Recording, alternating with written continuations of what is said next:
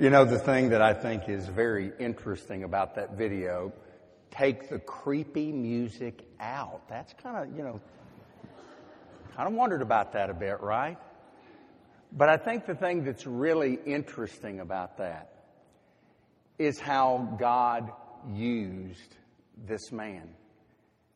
But He used him in ways that I don't think anyone really expected or anticipated. He used him in ways that I think were absolutely unanticipated. And I think it's interesting because as God transforms a person, He never does it in the way that we expect. It always is in ways that we never see coming, through circumstances that we never believe that He can use, and yet He does all of that in His own miraculous and wonderful way. So I got to thinking about that. We're going to talk about Moses, and I want to talk about exactly how in just a moment. But I got to thinking about our lives and how we sometimes live them. There was a man that was driving out in the country. He was going to go see one of his friends who lived a long way out of town.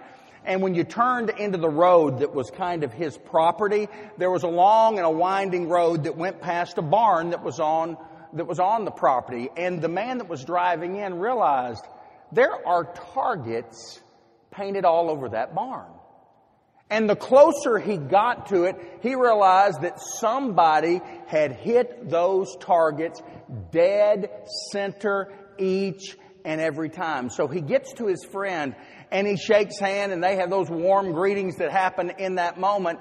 And he says, "I noticed you've got targets painted all over the barns." And he said, "Somebody's a great shot. Somebody seems to have hit that target." He said, "Well, that's me."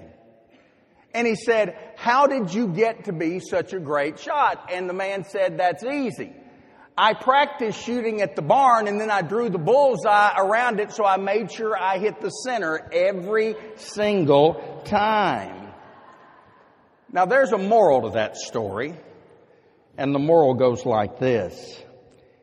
It's easy to make your life look like it's on target, when really what you're doing is shooting first and drawing the bullseye around that which you shot. And you say, "You know what? My life is on target." So my question this morning is, how do we move from being people who shoot first to being people that allow God to take us, mold us, change us, move us, and let us become everything that He has called us to be? And I want to do that over the next 3 weeks through the life of Moses. Because if there's anything you see, and if there's anything the video reflects, it's that Moses is a life that God has taken, shaped, and used, but He didn't do it in ways that we thought He was going to do. So we want to look at Moses in 3 ways over the next 3 weeks.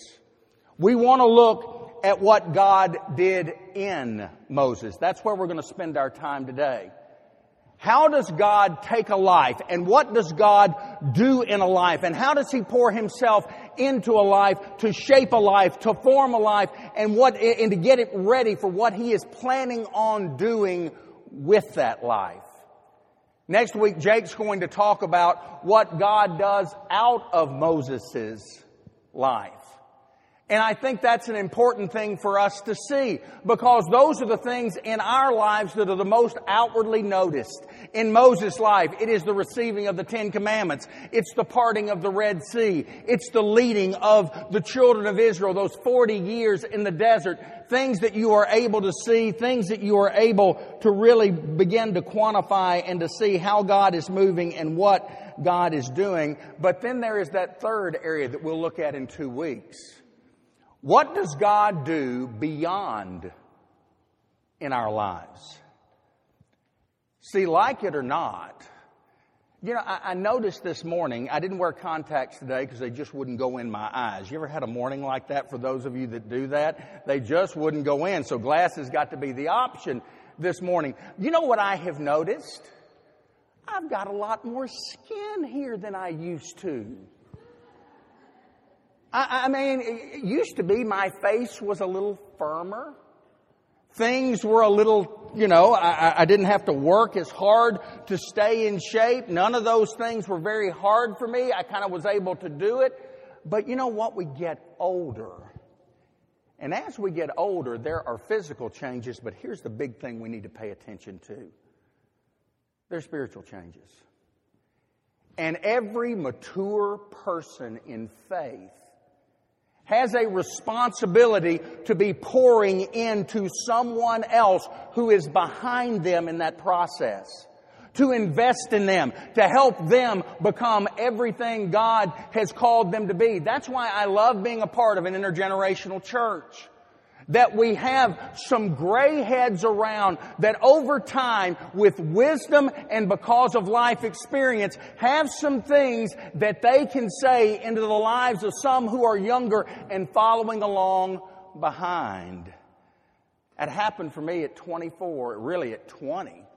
With a fellow by the name of Jim Bill McIntyre, an old gospel preacher. He had been at the West End Church of Christ, my first place I served for 30 years.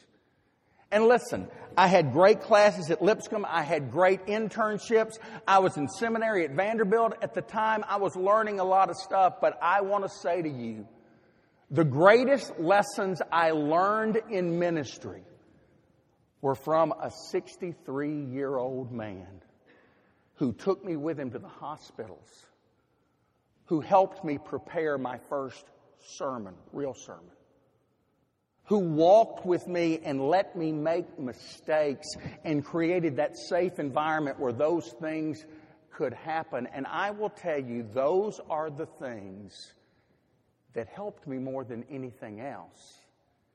And the things that allowed me. And what I've tried to do is pay that forward.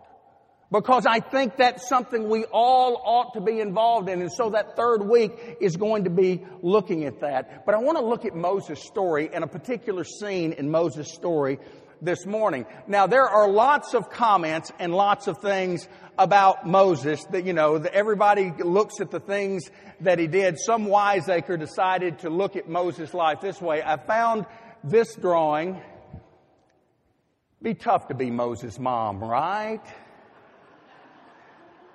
I mean, he just sits there and parts it wherever he happens to be. He got to start all the way through. But I want you to look at his story.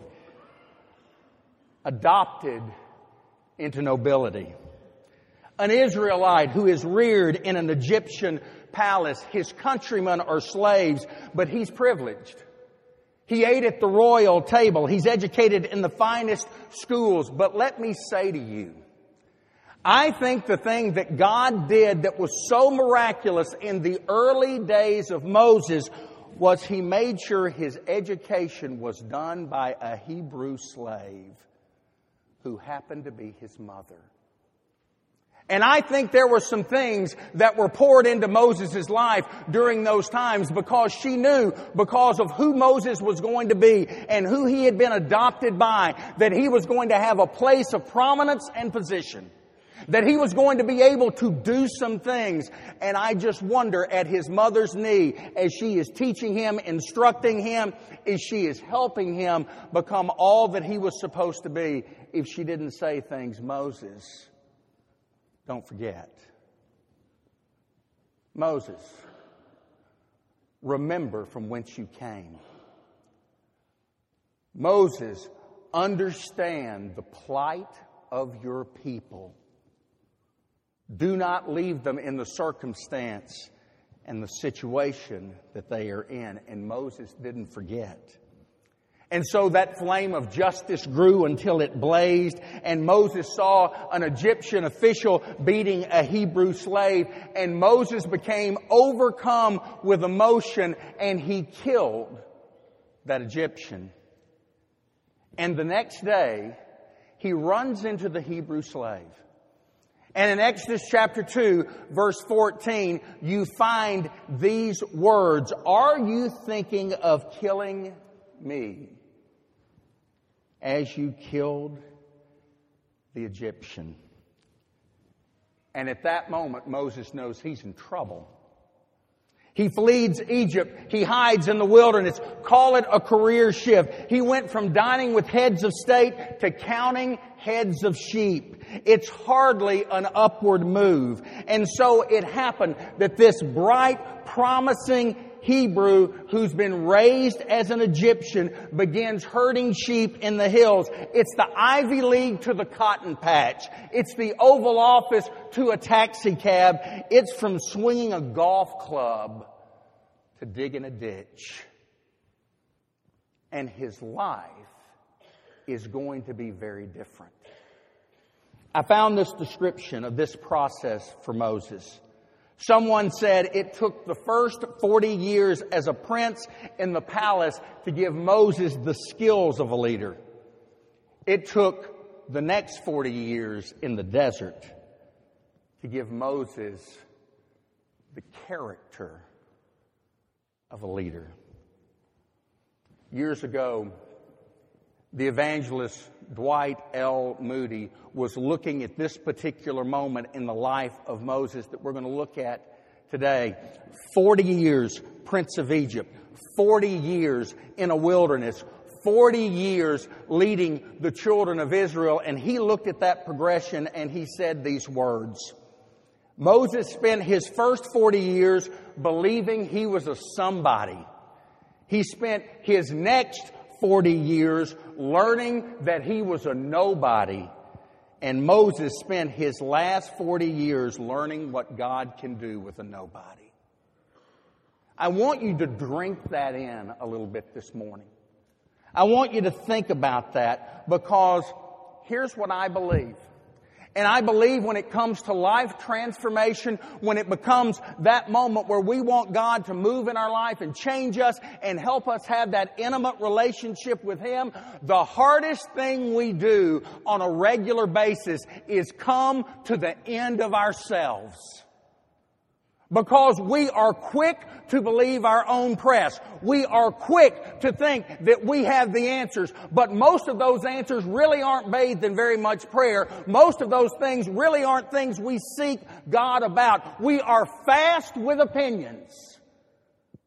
But we are slow at letting God shape us, mold us, move us. I want you to turn either with electronic devices, if that's easier for you, or in your Bibles to Exodus chapter 3. I find Exodus chapter 3 to be a remarkable passage of Scripture for lots of different reasons. It is familiar to you. I can guarantee you that our children through the years have had this passage of Scripture taught again and again because the story is so iconic.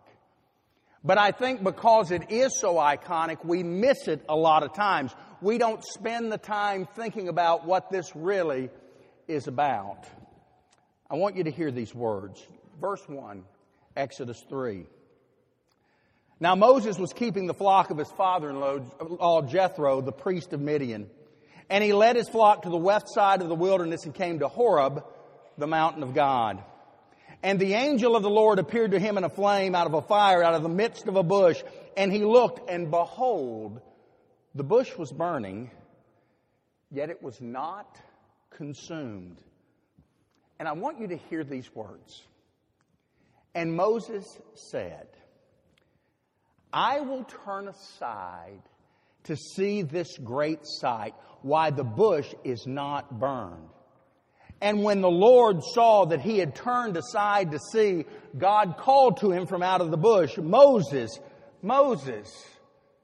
And he said, Here I am. Then he said, Do not come near. Take off the sandals off your feet, for the place on which you are standing is holy ground.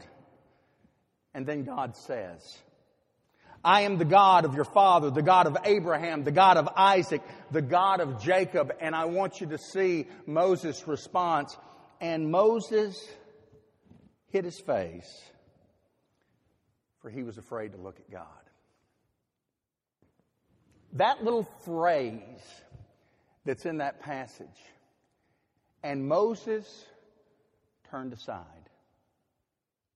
He began to go investigate. You read it out of the NIV. That was the English Standard Version. You read it out of the NIV. You read it out of any other translation. It is the idea that Moses saw something that he could not understand, and he decides that he is going to investigate it. But I love how the ESV renders that, the idea of turning aside. And I'll tell you why I love it.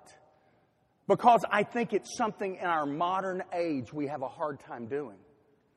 We don't turn aside. We have our own agendas. We have our own schedules. We have our own things. We are quick at checking our things off our list. We have these things that we've got to be done. We have these places where we've got to go. We have these things that are just dependent on us to do. And it may be that God is trying to take us, move us, and actually encourage us to go do something different, but we just don't turn aside. And we're not willing to go take a look at it. Alan Martin has rekindled a desire for me to read poetry. Now, if you've listened to some of Alan's poetry, some of his is kind of interesting sometimes. But I will tell you, it's been kind of a good deal. My wife, every time I say the word poetry, goes, "Really? You're a Neanderthal. How in the world are you going to do anything with poetry?" But there are some things that I've just discovered because he's been reading some poetry. And I've been listening to some of the things he's been reading, and it's kind of recaptured this or rekindled this in my own mind of things that I have read in the past. I found this one from Elizabeth Barrett Browning about this moment in Moses' life. She writes, "Earth's crammed with heaven, and every common bush afire with God. But only he who takes off his shoes. The rest sit around and pluck blackberries." How many burning bushes do we miss because it is too important for us to go pick blackberries?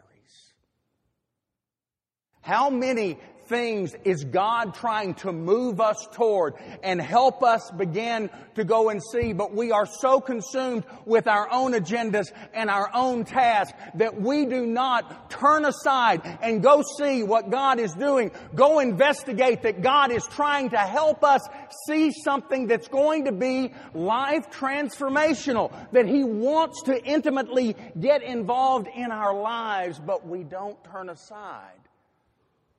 And we go and we spend our life picking blackberries. Had you and I looked at Moses, we would have said this man's ready for battle, particularly in those years in Egypt, those first 40 years. Educated in the finest system in the world, trained by the ablest soldiers, instant access to the inner circle of Pharaoh. Moses spoke an Egyptian language. He knew the Egyptian habits. He's the perfect man for the job. Moses at 40, we love. He's got the education. He's got the experience. He's got everything that we think we need in order for God to use him to make a difference in the people of Israel's life, but God doesn't use him then. Moses at 80? Not so much. Too old. Too tired.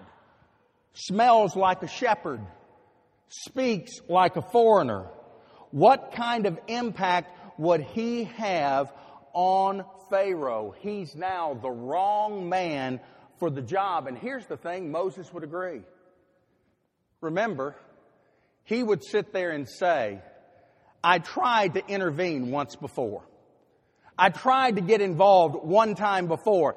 I let my anger get the best of me, but I was trying to do the right thing, and look what's happened. So here's my question. Why does God decide that He's going to use Moses at 80 but would not use him at 40? What's the thing that's happened? What are the differences that have been made? What's he learned in the desert that he never could learn in Egypt? Here's the first thing, the ways of the desert, for one. 40-year-old Moses was a city boy. Octogenarian Moses knows the name of every snake and the location of every single watering hole. If he's going to lead thousands of Hebrews through the desert, he better be very well versed in Desert 101. This is how you survive. This is where you go. This is what you're going to do. This is how you're going to progress. Here's the second thing. It's family dynamics. Moses would have had probably an arranged marriage with a princess of Egypt. But all that goes by the side, and he ends up marrying a Midianite priestess who loves the Lord, who has a father by the name of Jethro, who turns out to be an organizational genius, who begins to help Moses come to understanding of how he was going to service this people that he was going to lead. But I think you take all of those things and you put them to the side. Here's what I think God did in those 40 years. He had to teach Moses some things about himself. And apparently, Moses has learned it because he turns aside. He goes and investigates. What is it that God is trying to do? How is it that this bush is consumed by fire, but it never, ever burns up? So what do we learn from Moses' life? What did Moses learn as he spent this time in the desert? There's three things I think we learn, and three things at least I've learned as I've looked at this story, and I think they kind of help me figure out what's going on. The first thing I've learned is we want the burning bush without the desert. I want you to think about that moment.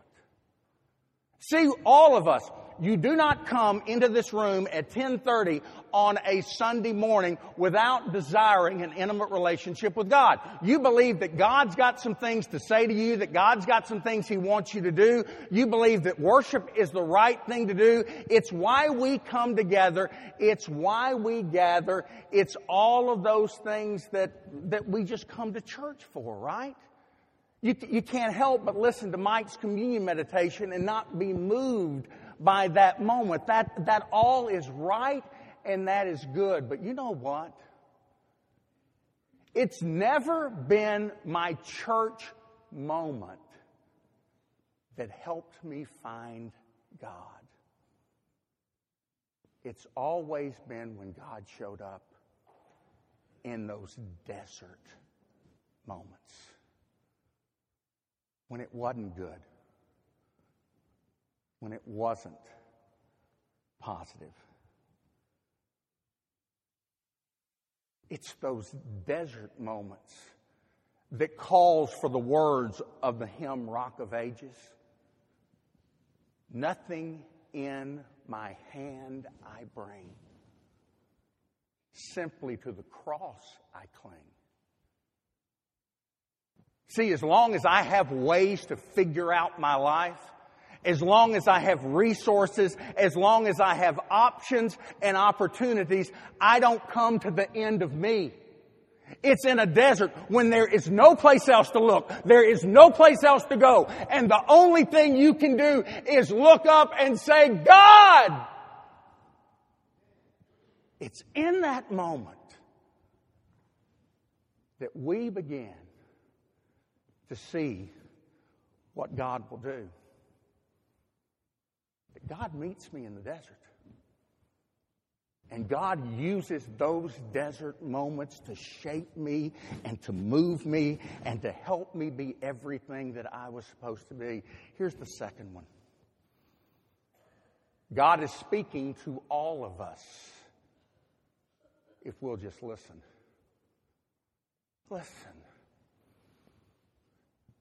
Do not buy into the theory that God is not actively working in the world today.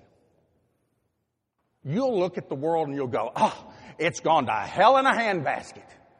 There's no way in the world we can do anything with this world. It is unredeemable. Do not believe that God is not working in the craziness of our world right now. Are we willing to listen? Are we paying attention? Or are we so consumed with picking blackberries that we forget to take off our shoes because we're on holy ground? And there's a burning bush right in front of us, and that burning bush is saying, draw near to me. I'm an all-consuming fire that at the same time creates this position and this place of love and grace. Here's the third thing. God was not the God that Moses wanted. God was the God Moses needed. I have my own preconceived notions of what God ought to do. And I have my own preconceived notions of how God ought to be. But here is Moses as he finds himself in this desert moment. And look at what God has done. He has protected him as he's been in the Nile. He's made sure that he has been rescued by Pharaoh's daughter. He's made sure that his own mother was going to get to raise him in the midst of that, teach him, encourage him, help him understand what a relationship with the Lord was all about and what that really meant, really work to counter the Egyptian culture that he was going to live in. God did every bit of that. And then Moses jumped in the middle of it. And he decides that he is going to, in his anger and indignation, he's going to kill the Egyptian. And he goes and he flees. And God uses every bit of that. Listen, none of us want the hard stuff. Not one of us.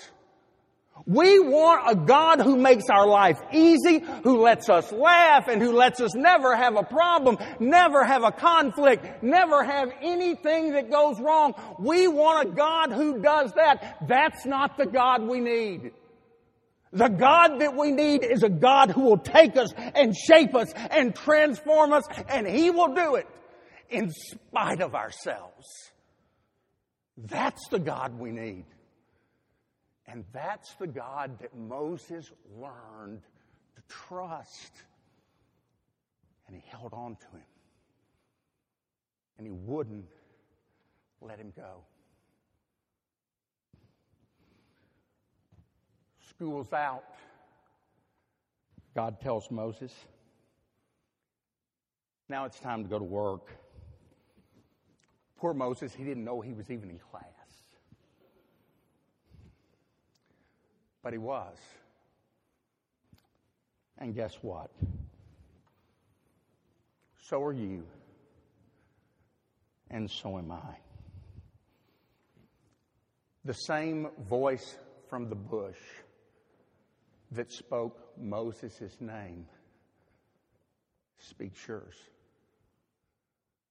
and whispers to you as well. You may think you've peaked. You may think there's somebody better to go do the job. And God says, no. That's your job. That's your cross to carry. That's your thing to bear. And I'm going to use it for kingdom purposes. The God who began a good work in you will continue that work until you see the Lord face to face. 3 Wednesday nights ago in Regen, I gave my testimony and I told this story. And for me, it's a story of perspective now. But I'd been arrested May 1995. May is the worst month of my life. It's my birthday month. I turn older in May. And it seems that every negative thing in my life has ever happened to me in the month of May. I get caught, featured on America's Most Wanted in the month of May. I get tried, convicted, sentenced to 10 years in the month of May. And in the month of May of 1995, as I found myself in the Clark County Detention Center in Las Vegas, Nevada, I was put into a holding cell with 70 other guys. The jail was so overcrowded, they could not move us out of that holding cell. And so I was there, no beds, 70 people, and that was 3 days worth.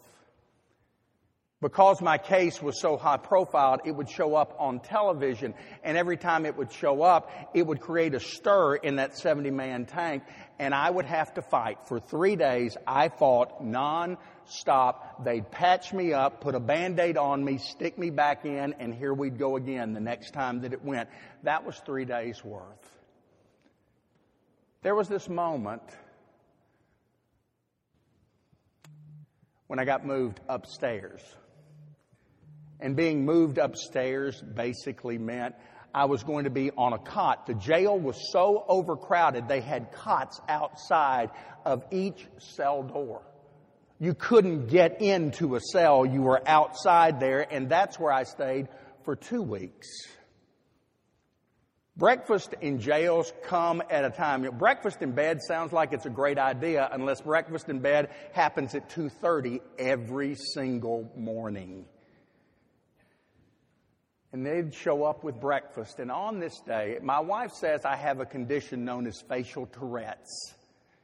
What she means by that is whatever is in my mind shows up on my face. I don't have a poker face. I don't have the ability to hide what I'm thinking and smile at you. If I'm upset, you're going to know I'm upset. If I'm full of joy, you're going to know I'm full of joy. I just don't have the ability facially to hide that from anyone. And so I was in this moment, and I was in this despondent, deep place because I realized just what a messed up, jacked up situation this was for me. And here's the kicker. I realized I was responsible for it all. Every bit of it. And this old trustee, 60-year-old African-American man, takes that breakfast tray and he hands it to me and he goes, "What's wrong with you?" And why I decided to say anything, because normally I had been trained to say, "Nothing, it's all good, I'm going to be fine." But in this moment, I said, "I can't believe I'm here. I can't believe I have jacked my life up so badly that I find myself in this circumstance and in this situation. And beyond all that, I used to be a preacher. And here I find myself in this place. And I will never forget these words. That man put his trays down and he sat down on that bunk beside me and he said, "Look at me, boy." He said, "God don't have no used to be preachers." He said, "But sometimes you are just so intent on messing your life up that He will take you and He will lock you away. And He will let you come to some understanding about what your brokenness is really all about. And when you get to the place where all you do is look up and trust Him, then He'll use you." because my God uses broken things.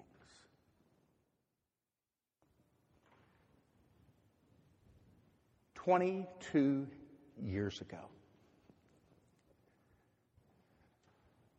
I turned aside and looked at a bush that was burning, but was not consumed. 22 years later, I'm just starting to understand what this God is all about. And how He takes all of these moments in our life, our joys, our sorrows, our good, our bad, all of these things, and He uses them to mold us, to make us, to conform us more perfectly to His image. So let me say something to you as an individual. If you find yourself in this room this morning and you think, you know what, it's over for me, let me say to you categorically, unashamedly, and without any reservation, it's not. God has things that He wants you to do. He has things that He has a person He wants you to be. He's got people that He's going to bring into your life that you are perfectly aligned to speak to encourage, to shape, and to mold with His encouragement and with His help. He's not done with you. Here's maybe the bigger challenge. Let me say to us as a church that remembers its glory days. And it remembers when this place was full and, the days, there are people in this room that remember what it was like when John Bannister stood on this stage and he preached, and this place was packed to the point that you had folks down the aisles with chairs beside that. All of those things, there are some of you that remember that moment. Let me say to us, church, God's not done with you either. And in this moment, you have a choice. You can turn aside. You can take off your shoes. And you can remember, I'm standing on holy ground and God's got some things for me in this church to do. Or you can pick blackberries. At the end of the day, the choice is yours and the choice is ours. And what God has done in the life of Moses, God will do in the life of you as well. Let's stand and sing.